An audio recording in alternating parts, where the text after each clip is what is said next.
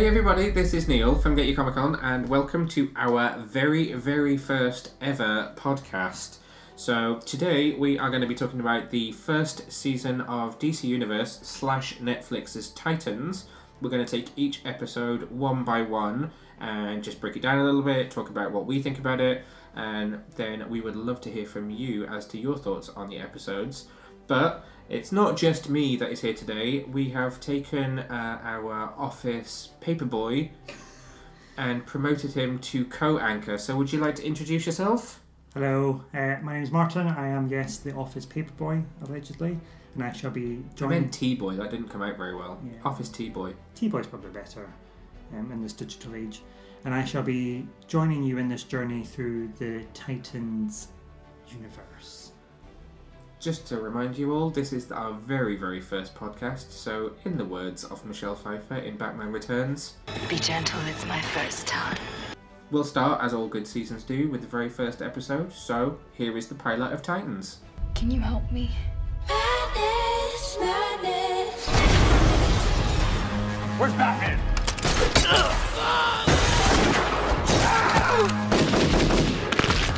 Fuck Batman. There's something evil inside of me. You're scared. I get it. But you can control it. So the first episode of Titans is just called Titans, as you would, for a pilot. The synopsis for the episode is: Dick Grayson has found a new home in Detroit when a girl named Rachel is brought to him with serious problems. A young woman named Corianders wakes up with no memory of who she is. Back when this episode first, I want to say aired, but that's not quite right because it was on DC Universe. When it was first released, I gave this episode an 8 out of 10. The review verdict that I gave was that I thought Titans suffered from some of the usual pilot cliches but remained a thoroughly engaging and entertaining first look into the world of its characters. Whilst a fairly self-contained story, it had enough intrigue to make this the kind of show that you'll immediately be craving the next episode of. My standout moments from this episode, number one has to go to the Robin fight scene in the alleyway, of course, the infamous "F*** Batman" line, but we'll touch on that one again in a minute, I think. I also enjoyed the first introduction to Corey when she wakes up after the car accident. I thought it was interesting to see her with no memory, particularly for me that's not as familiar with the character from the comics as I am from the cartoons. And of course the Beast Boy scene at the end when he is in tiger form and stealing from the electronics store, getting his computer games. What were your standout moments in the Titans pilot?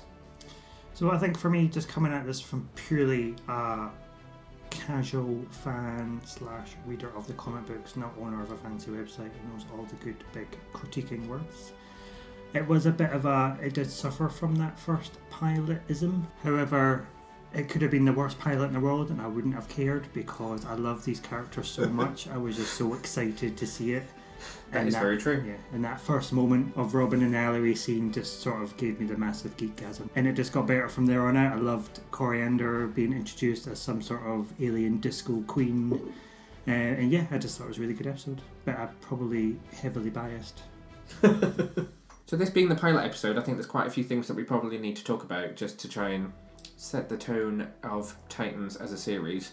One of which is the kind of overall look and aesthetic of the show, which is something I've seen lots of people talk about on social media. Lots of people maybe not overly enamoured with the dark tones of the show. So if you think about that opening scene with Robin in the alleyway when he drops on the car, he's not bright red and green. His tones are quite muted, so you don't really get that, and I don't want to say cartoony or comic booky, but he's not the bright red Robin of Burt Ward and Adam West in the 60s. Was that something that bothered you, or do you quite like that it's dark and fits in with maybe even the Batman vs Superman tone of the DC universe? So I know this has always been a bit of an issue for the internet as a whole, where DC's too dark and it's not light enough, but I quite like it dark. I quite like the stories to be a bit grittier. And I thought it was a good representation, because if it's going to be more of a real-to-life adaptation, then he's not going to sort of jump out the shadows bright yellow and green. No, true. He's not exactly going to jump out and do the Titans go! As much as I'd love him to do that, he probably won't do that. It's probably not going to cause fear into the hearts of the underworld if he jumps out a little red and yellow pixie. Okay, fair enough. But then I suppose that's not to say that there aren't loads of colours in there, because when Corey decides to, completely blast the man in the club in the back room, she's pretty bright and colourful at that point. CGI-wise, I wouldn't say there's a huge amount in this episode. I wasn't a particular fan of the smoke bomb in the alleyway scene. That looked a little bit fake, I thought. It was almost like they'd filmed it without smoke and added it in later, and I just thought it looked a little bit artificial. But then Corey looks absolutely amazing in that club scene. I completely believed that she was on fire and had green eyes. I would agree. I thought nothing jumps to mind that distracted me to say, oh god, that was awful CGI. I thought it was all very well done. But then Raven looks great as well. Yeah. So towards the end of the episode, when she's tied up and then shoots out of herself and jumps down that guy's throat and basically chokes him to death, that looks particularly cool. And actually I thought that was a thread for her all the way through, that her CGI was pretty good. Any other high points? Just everything to do with Dick Grayson and Robin, really. As a massive fan of the character, this is our first on-scene adaptation since the days of Burt Ward and Chris O'Donnell. I think it was very well done. Burt Ward and Chris O'Donnell is quite a big difference between the two of them. There's a few decades in between the two. I know, and it was a good decade ago to kind of jump to where we are now. What about Bruce Wayne? Does it bother you that you don't get to see him very much? No, it's not his story though, is it? It's the Dick Grayson story. It's the story of the Titans. They're in a dark place and they need each other to come together, so he's not really important at this moment.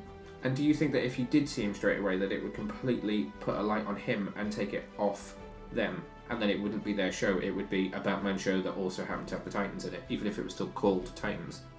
Yeah, I mean, he's such a big character and he's not really ever been seen like in a live-action serial program for a long time now, so it would take the focus away from the Titans and straight on to, oh my god, it's Batman. Yeah. But we'll come on to more of that when we get to the finale, of course. Spoiler alert for anybody that's not seen the finale. How do you feel about the fact that we only see Beast Boy in a little stinger scene at the end? Because I know he is one of your favourites. Yeah, it was a bit... So I remember watching it for the first time thinking, why is this just finished? It feels like an incomplete story, but at the same time we got a lot of information from seeing Raven's backstory, introducing Dick, introducing Corey. There's only, 45 minutes of an episode, so realistically, as much as it was annoying not to see more of them, it's understandable because it's not a TV movie. Yeah, that's true. I guess the only other thing for me, and it makes more sense when you see more of the season and understand what they're trying to do, is that we don't actually see more than Dick and Rachel together in this episode.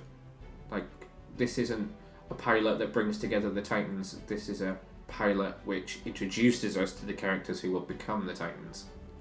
Yeah, well, I mean, they're not the Titans yet anyway, so they need to sort of come together and find themselves in each other, really. So this was a good sort of starting point to set them up individually.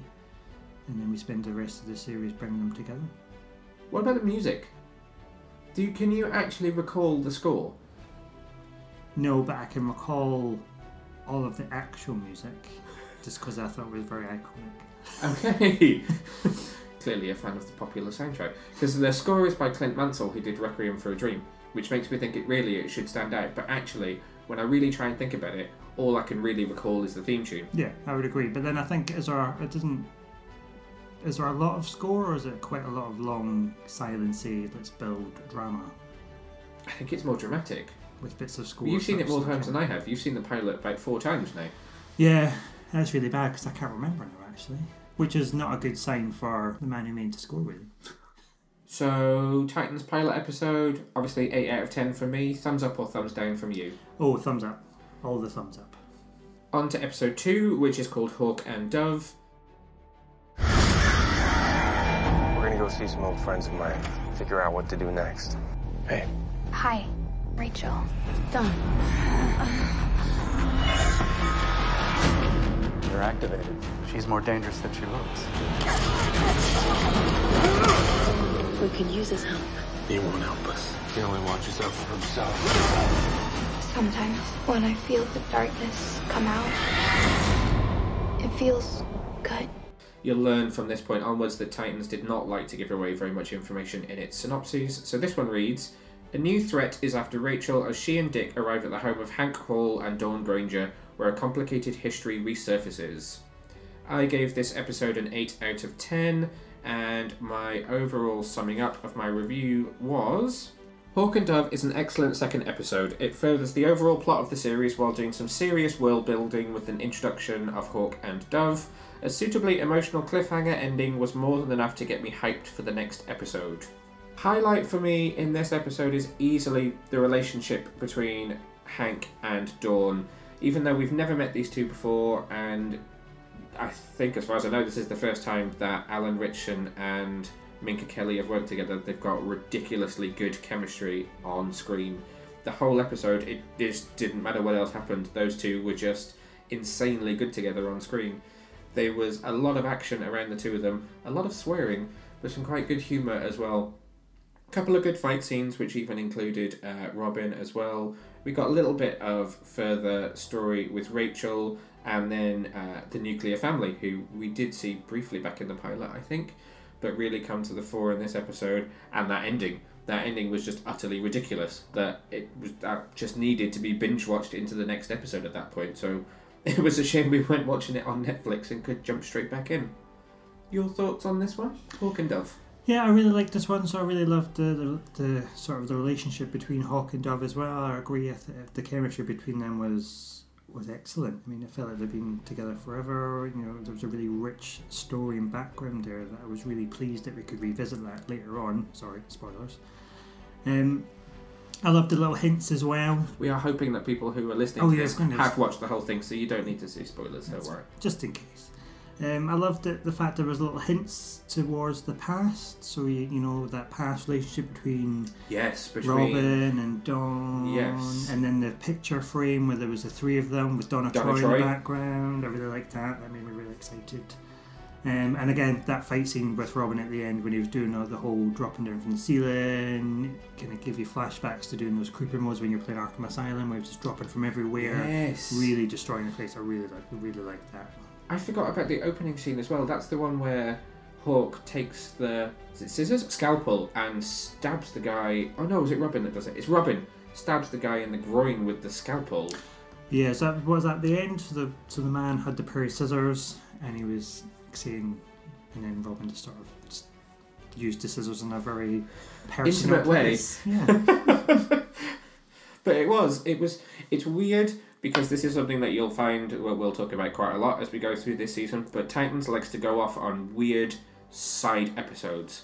And this maybe isn't the best example of it because Rachel is still present, but I do find that there are times when it will go off and it will focus on a different character at the detriment of the main story. But I still don't care at the same time because they are great episodes. I'm just looking back at my review now. And I said what this episode actually did was begin to blow the world of Titans wide open, which it did by bringing in some extra characters. Now, I don't know much about them. Have they come up in Titans comics that you've read? So I've not read sort of classic Titans comics, but when I read through sort of Titans Hunt and the Rebirth Titans series, they were actually dead. Spoilers. Oh, really? Yeah, so they weren't actually in it, but they did come back. I can remember vaguely that they did actually come back for one issue. But ultimately, they went back to the original time of them being deceased. Oh. And that's the Hank and Dawn version, not the Hank and his brother. Yeah, Hank and Dawn version. Yeah, not Hank and his brother. Oh, yeah. Okay. So it doesn't bode well in this universe. No, it does not. It certainly does not. Now is as good a time as any to talk about the violence of Titans, because I know there are quite a few people out there that think this show is maybe a little bit too violent at times. And I realise we've already spoken about the scissors in the groin incident in this episode. But admittedly, I'm only used to the Titans from the cartoons and Teen Titans Go and Go to the movies, whereas you are obviously, as we keep saying, more used to Titans of the comic books. As someone who has a bit more of an understanding of what the origins of these characters are like in the comics, too violent for you? Not violent enough? I think it's okay because if you look at it, we're coming at these characters. They're in a very dark place, all of them individually. So it kind of fits the theme that they probably will be a bit more violent than we're used to seeing them, because when we see them in things like Teen Titans Go, Young Justice, they're well established. They're a team. I forgot Young Justice. They're together. Whereas we're coming at them from this point of view, Dick's just left Batman, he doesn't really know himself anymore, he reluctantly puts on the Robin costume, he's not happy about it, but he still does it. there's always this narrative where he doesn't like the darkness inside, and that kind of fits quite nicely with Rachel, who doesn't understand the darkness inside her. And then we've got Corey, who doesn't understand anything because she's got no memory. Not in this episode, though, right? Not in this episode, no. But it's it all fits that narrative of we don't know who we are, we're all a bit lost. It's all just a bit nitty gritty and dark, really. What about, actually, on the point that Corey's not in this episode, how do you feel about the fact that they're not all in every episode? Well, they're not there. We're not there yet, are we? Because their storylines haven't converged into one yet. They're all at different starting points, and as we're kind of developing through this, we're slowly bringing them together. I'm guessing it doesn't bother you at all that Robin is the focal point of the series at this point? Nope. No. And do you feel like he should have been Nightwing quickly, or are you happy that this is a long game? So the fan inside of me wants him to be Nightwing instantly, but I understand that it makes more sense to eke it out a bit because he's still trying to figure out what kind of hero he needs to be now. Yeah. He can't be Robin anymore. He needs to be something else, and that can't happen instantly.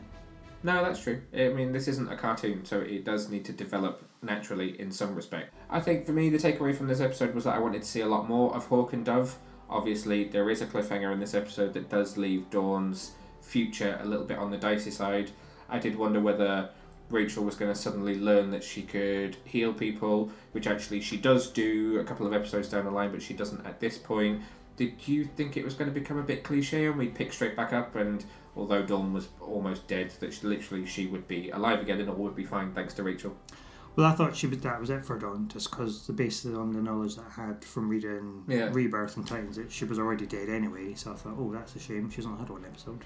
I think we hadn't had enough of the show yet for me to start trusting it, that it wouldn't do things that normal network TV would do, which is randomly fix things or bring people back from the dead. It took a while to realise that this wasn't going to follow the usual tropes.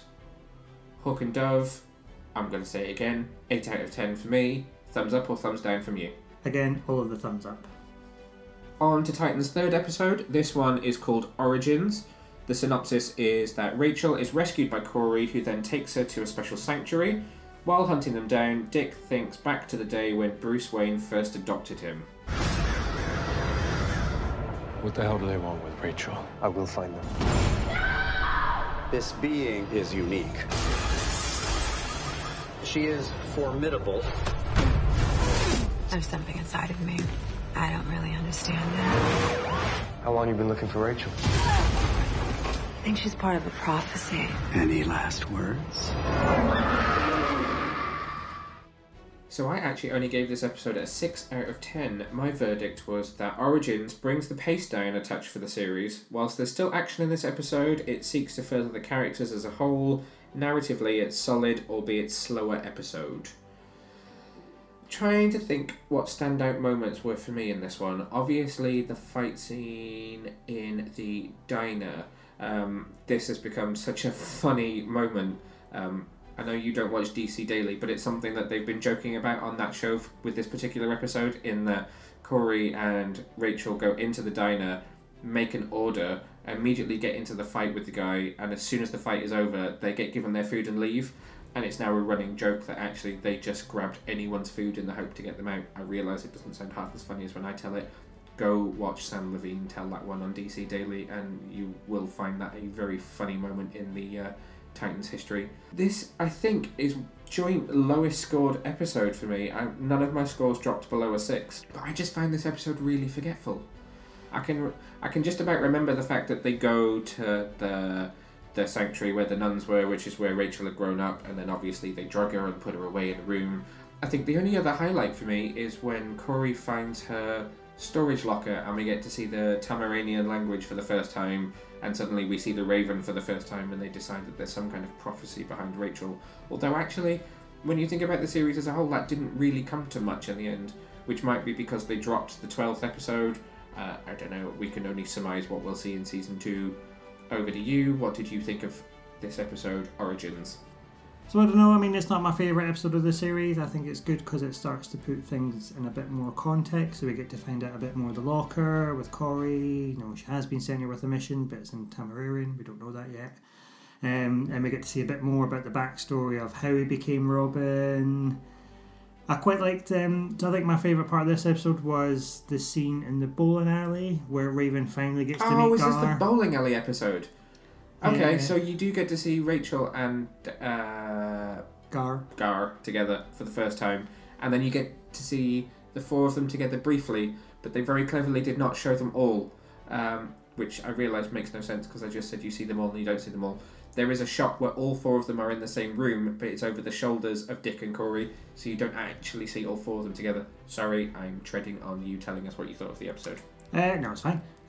What was I saying? Yeah, so I thought, I think that was my standout moment from that episode, just because the two of them together being sort of awkward teenagers. So that was my pick out moment, really. And then the bit going to with the sisters and the convent, locking her away, and her sort of embracing her darkness, and then sort of destroying the convent because nobody likes to be locked away by nun. This is the episode that ends with her running into the woods, isn't it? Yeah. Okay. Which leads into obviously to the next episode, which is Doom Patrol, which we'll come on to in a minute. There's a lot of flashbacks in this episode as well to the story of Dick Grayson, isn't there? So we get to see more of not seeing Bruce, but we see more of Wayne Manor. This is also the episode, am I right in thinking, when Dick speaks to Alfred Pennyworth on the phone? No, that was Hawk and Dove, actually. So when he asks for... my bad. Oh, God, we're terrible. Yeah, so we get to see him whip out his phone and phone Alfred to ask him for some money so that he can leave Rachel with Hank and Dawn. Yes, and sorry. He can sort of... I'm just stressing again, I've only watched most of these episodes once, whereas you've seen it twice. Yeah, run off to be whatever he wants to be, really. And then isn't that when we get to see his phone, where we get to see You see Donna Troy on the phone. You see Donna Troy on the phone. Don't think we see anybody else on the phone, do we? No, that I can remember. Yeah. But clearly you can tell that this episode 3 Origins was not that exciting for us, as we've gone back to talking episode about 2. Dove and Hawk. I'm trying to remember more of the flashbacks. I know I can always recall that young Dick Grayson looks like Jeff Johns, which I did point out on Twitter, but Jeff did not come back to me on that one. Oh, but Jeff. He does. He looks like Jeff Johns. If you agree with me, let me know. So I suppose in this episode as well, we get to see some links back to Tony Zuko and find out that his parents were actually murdered, and that's when Bruce leaves him the note to say, "I can teach you how to deal with your pain," really. Yes, as glimpsed in the trailers. So that was a standout moment for me as well. But again, you can probably guess that I'm a massive fan of Robin, so the fact that his story's been so prominently in the last couple of episodes is probably why I'm so excited. I'm genuinely trying to think if there's anything else about this one, and I really don't think that there is. One of the nuns was really familiar. Let me IMDb that. Keep people talking for a minute. I'm checking the nun. She just had a very familiar nun face, really. I mean, that's, she's probably a bit actress that you're seeing in everything. Her name is Megan Faye. Yes, she has been in Powerless, another DC program, for 1 episode. 2 episodes of Dr. Ken, which I've never watched. Bones. Yes, she was a judge in an episode of Bones.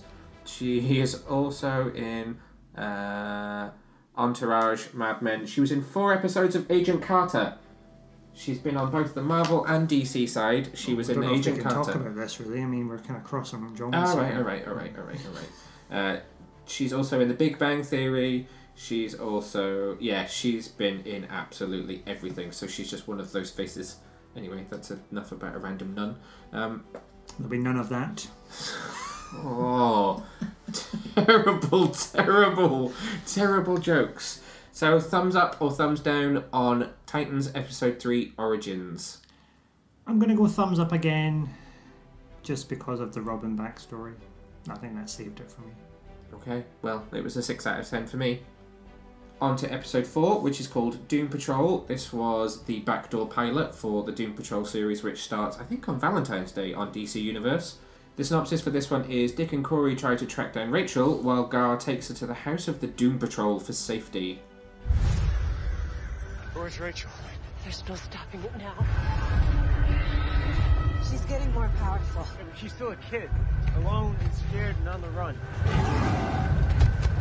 If you don't unbury whatever it is that's going on, you're gonna explode. Dick, stop! You got problems. I can't remove whatever's inside you. This is for your own good. Rachel, you don't want to see what I really am. So this was another 6 out of 10 episode for me. My verdict on this one was that it's easily Titan's lightest episode. Whilst it does interrupt some of the ongoing narrative of the season, it also introduces a charming set of characters. It also features just the right amount of intrigue to avoid becoming a complete slog to watch.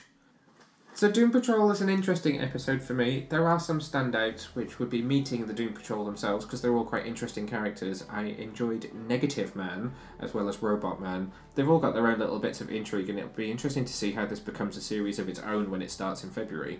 It was also interesting to see a little bit more development for Rachel. So we got another big moment for her this week where she tries to escape at the end of the episode. There's a big CGI moment for her, and we get to see some flashes of what might come when maybe her dad gets involved in the storyline. Bit of interdimensional portal action going on. But again, other than that, for me, this was maybe not one of the most memorable episodes. Yeah, I would agree. So I think the first time I watched it, I really didn't like it, but thinking back, I was actually on a plane and I couldn't really hear it, and I'm not a very good flyer anyway, so that probably had a lot to do with the fact that I probably wasn't really paying any attention. But the second time I watched it, again, it wasn't my favourite, but I enjoyed it a lot more. So again, my standout moments would be Negative Man in the kitchen scene. Yes. It was well shot. I really liked that. Introduction of the Chief. Is he a good guy? Is he a bad guy? Is he really helping these people? He will be recast when Doom Patrol starts, because he's going to be Timothy Dalton. Oh, that's interesting. So yeah, and then the scene at the end with Rachel, standing in front of that portal. Is she going to pull her dad through? Powers are developing. She's kind of learning more about who she is and how she can use her abilities. It was nice to see more of Beast Boy in this episode. Yeah, so that was a good backstory to him. So we got to see his origins when he was in... Yes, this opens with the flashback to how he became Beast Boy. I was his... kind of hoping he'd be green by the end of this episode. Well, he's got green hair. Yeah, but... Wasn't there a thing where they said he was going to become more green as his powers developed? Because he can only transform into a tiger at the minute. So that's true. I think they did say that he would be more green. I bet he would have been green by the end of episode 12 had it not been cancelled. The episode, not the series, obviously. Yeah, so overall, not a great episode, but not a bad episode, with some little gems in there as well for me. And are you looking forward to Doom Patrol the series? I was a bit iffy, but then when I heard about the introduction of Cyborg, very excited now. His costume also looks very cool. If you've not seen the Doom Patrol teaser trailer, it is on the website. I'll also post a link to it at the bottom of this so that you can check it out if you haven't already. It starts, I think, on February the 14th and will run for... It's either 12 or 13 episodes, so a little bit longer than Titans did. Really nothing else to say about this one. It'll be interesting seeing Doom Patrol, how it runs and how it kind of compares to Titans. Will it be just as dark? Will they try to widen the world a bit? Will they bring in some more guest spots like we've done with the Hank and Doves of the world? Will we get a Titans crossover? Who knows? Will Cyborg stay with the Doom Patrol, or will he come over to the Titans? That's true, because this is quite... Am I right in thinking that, again, from your knowledge of reading Titans comics, that this is quite New 52 Titans rather than, say, Classic Titans or Rebirth Titans? Is this of an era where Cyborg is a Titan, or is this when he's in the Justice League? So, I suppose so. I've never really seen Cyborg as a Titan. I've seen Cyborg as the head of Young Justice. Okay. Back in the Jeff John days. Yeah. But I suppose we're more used to seeing Cyborg in either the Justice League or in Teen Titans cartoons, so Teen Titans Go. Yeah, so that's why I presume that he's a Titan for most of the time, because obviously he's in the cartoons. Yeah, so it'll be interesting to see where his character takes him, really. I don't know a lot about the Doom Patrol, so I'm not sure if he can... No, I've never read any Doom Patrol comics whatsoever, so if we're wildly off-piste as to where this might go, then that's because neither of us have ever read any. I would be interested to know what the format of the series will be, because they seem pretty much stuck in that house in this episode. No one leaves that house apart from Gar, so presumably they're going to have to. Otherwise the whole thing is going to be just set in a house hoping that someone knocks at the door. Like a DC Big Brother sort of thing. No, please no. Yeah. More like a DC Addams Family. Yeah. But no, it'd be interesting to see where they take it, especially now that they've recast the Chief as well. That's really interesting. So for me, Doom Patrol was a 6 out of 10. Thumbs up or thumbs down for you? Thumbs up, I think. Thumbs up, definitely. It's becoming a theme here. Yeah. I don't feel like you're going to thumbs down a single episode of this show. Well, you never know. I might keep it for a bit later on. Okay, so on to episode 5, which is called Together. The synopsis for this one is, in order to prepare themselves for the nuclear family's attack, Dick decides to put Corey, Gar and Rachel through special training. You're hiding something. I'm gonna find out what it is. I'm interested in a subject with complete bio-refit and cognitive reprogramming. When we accelerate the process, the subjects show a higher mortality rate. How long till he's fully cooked? All your friends are gonna die. We're being hunted by sociopaths. They make violence look like an art form. We can't fight like that unless we train. So the verdict in my review for Together, which you can read on the website if you would rather read it rather than listen to us natter on about the show, was that Together is the true beginning of the Titans. Each of the members is finally starting to fall into their role, and the plot, at least surrounding the leads, is continuing to come on leaps and bounds.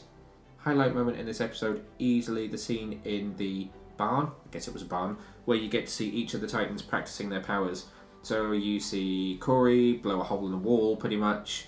You get to see Gar transform into the tiger once again, and then we get the funny scene where they realise that when he transforms back, he's always going to be naked. And you get to see Rachel trying to control that inner darkness again, and then obviously the joke that Dick has no powers. Once they've all tested out their powers, you realise that actually none of them know that he's Robin. You don't get to see that till later in the episode with the nuclear family attack that he puts on the costume. None of them actually know who he is. They just think he's some friendly neighbourhood guy called Dick. So this is the first time that we get to see all 4 of the Titans fight together. You get the scene in the car park of the motel with the nuclear family when all of them power up and Dick puts the costume on.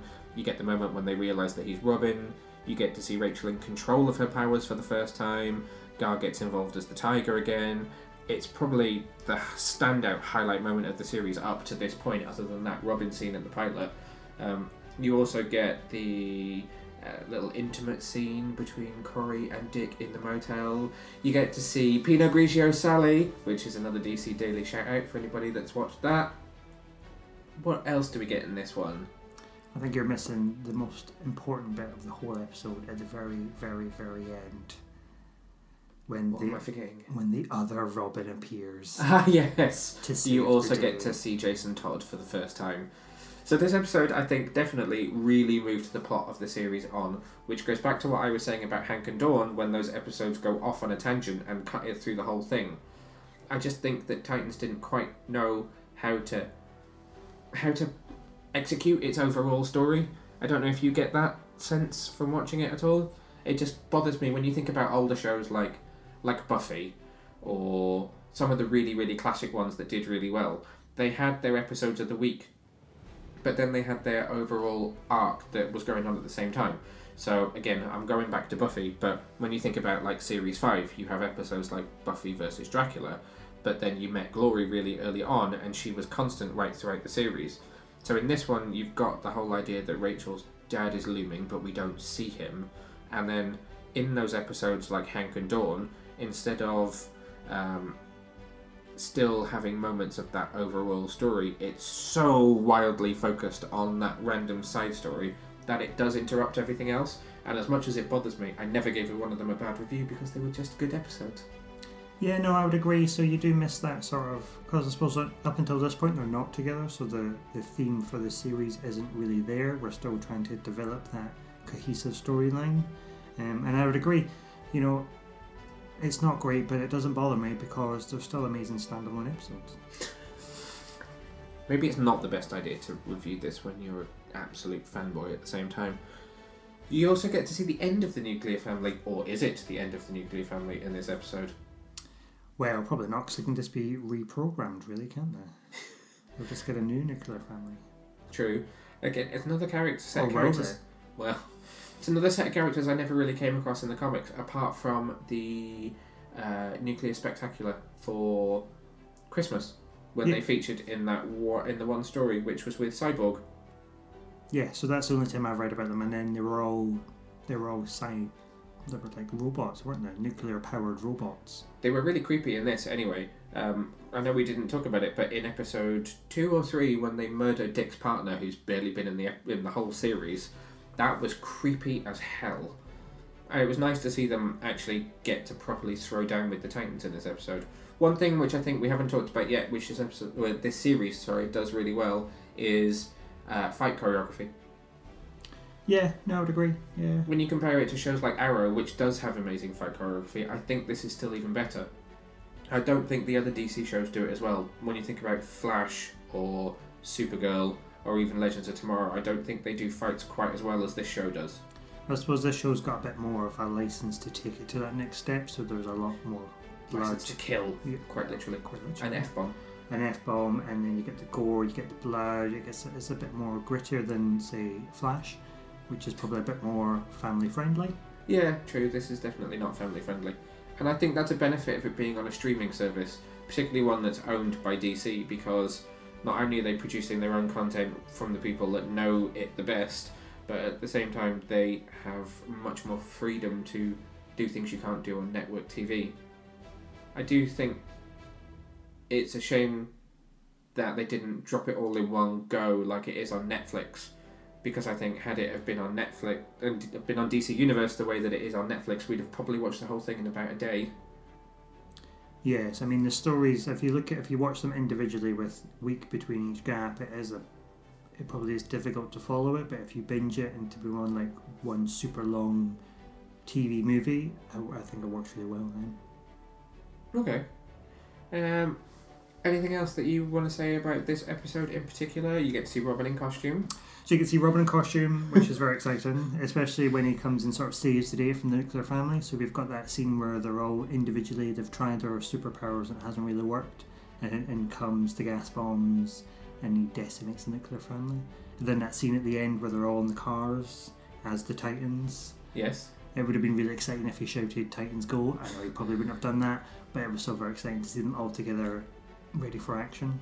And of course, the very last scene in the episode. So Dick goes off and leaves the others in the motel and goes to find the leader of the nuclear family, whose name escapes me right now, and he gets one-upped, and before you know it, a smoke bomb drops in.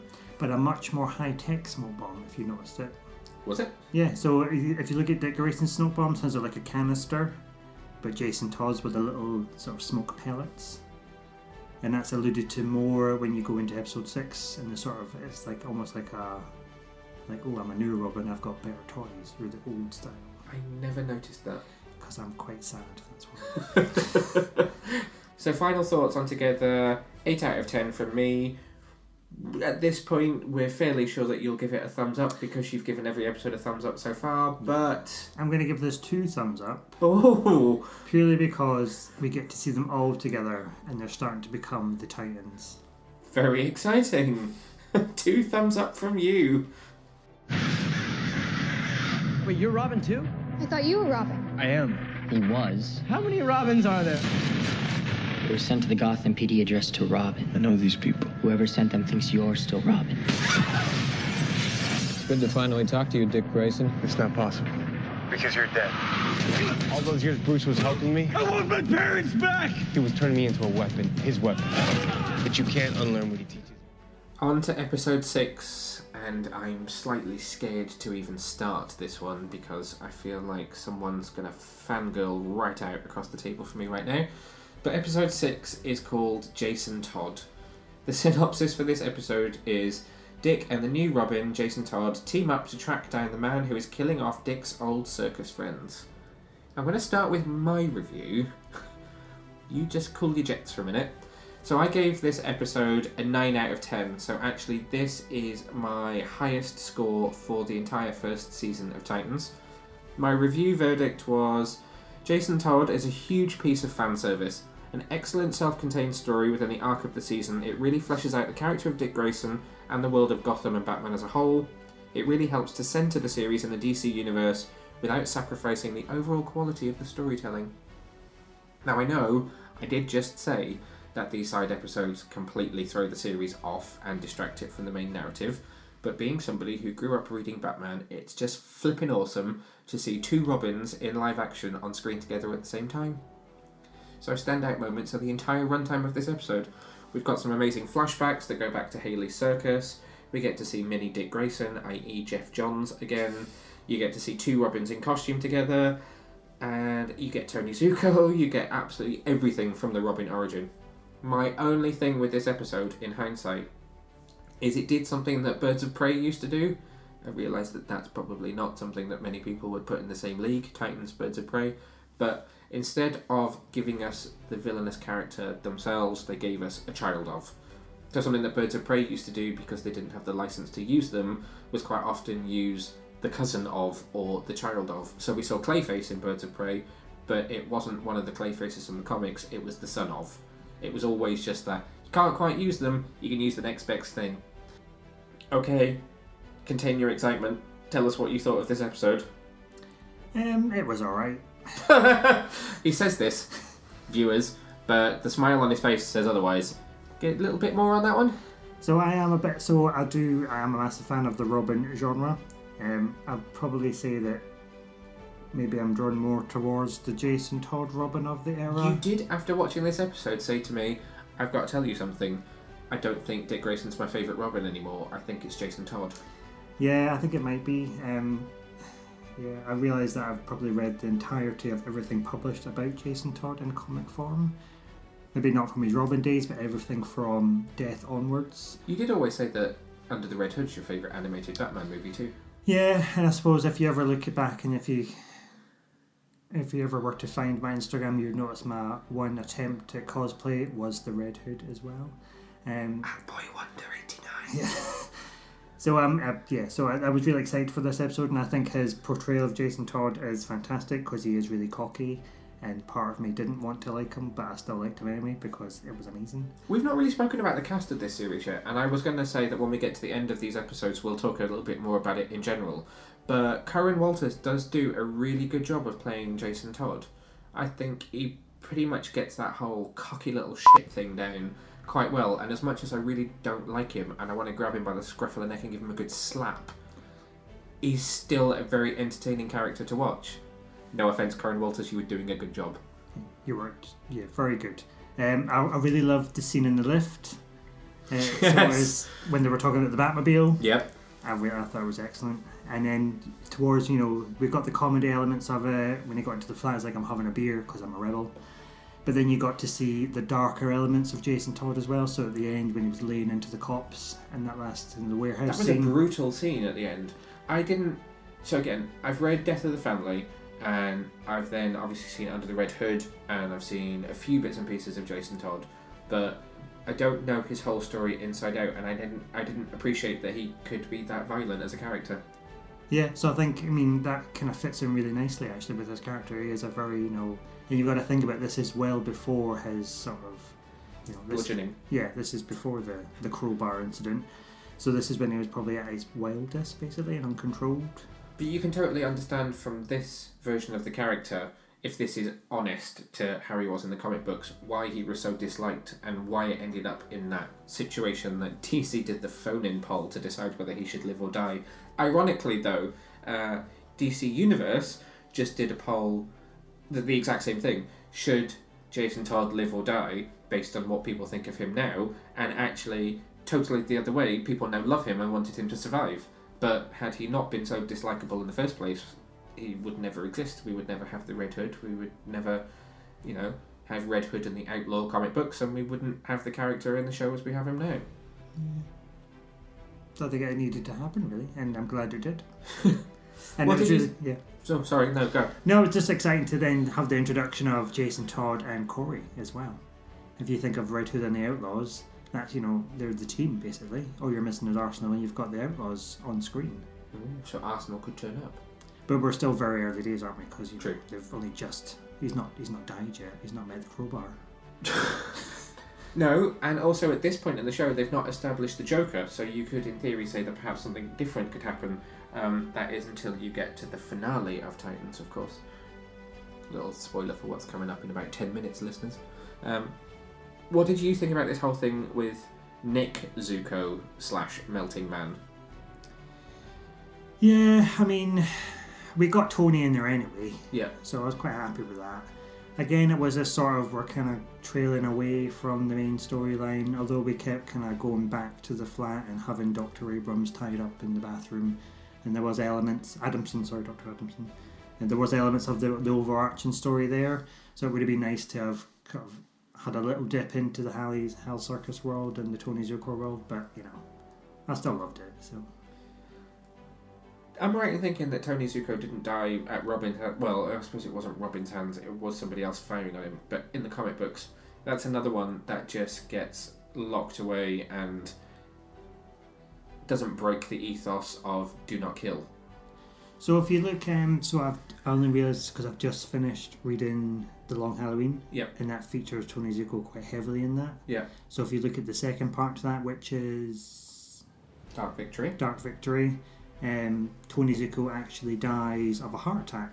Oh. Because Robin as in Dick Grayson starts to lay into him, and he sort of, the stress of that causes him to have a heart attack, and by the time they actually get help, it's too late. Ouch. That's really bad. Does that then... Which I suppose it sort of fits in with the scene where he lays into him... And he gets shot. So he could have helped him, but he didn't. Yeah. And do you feel like Dick has hit rock bottom yet? Have we seen in Titans the point where he realises that he needs to line up? Maybe not the right turn of phrase, but that he needs to not be quite so violent yet. I think having the contrast of Jason Todd lets him see that, yes, he is really dark, but he's not that dark. He still has a line. Whereas Jason just sort of lays into the cops and he has no line, basically. He sees that that's funny, he can do that. Whereas Dick sort of, yes, he's probably a bit more violent, but he's violent towards the bad guys, not to everybody. Did it not seem odd to you that Dick doesn't go after him? I mean, this episode ends with Jason leaving, having beaten up the cops, and in the next episode we're on to the next story. I kind of feel like Dick Grayson should have gone after him and given him a good slap and said, "Oi, what you playing at, mate?" Well, he tried a little bit because they had that bit of to do at the end of the warehouse scene, but that was sort of the end of it, really. It's kind of left to it's Batman's problem, and I don't speak to Batman anymore because we've fallen out. I've got my own issues. True, but that Bruce Wayne pad in Detroit or wherever they are at this point is a nice little pad. The safe house. So, an easy 9 out of 10 for me. Jason Todd, excellent episode. I forgive the fact that it broke the narrative again because we got to see a huge piece of the Batman mythos, and that is my bread and butter. That's what I grew up reading, and that's what I absolutely love. You gave the last episode 2 thumbs up. How many do you give this episode? I'm going to give my 2 thumbs up, and I'm going to use your 2 thumbs as well to make it 4 thumbs. Because I don't have any more thumbs I can give it. Okay, 4 thumbs up it is from Martin for Jason Todd. We spent so long talking about the first 6 episodes of Titans that we figured we better split this podcast in 2. Join us next time when we'll be talking about episodes 7 through 11 of Titans Season 1. Thanks very much for listening. See you next time, Super Friends.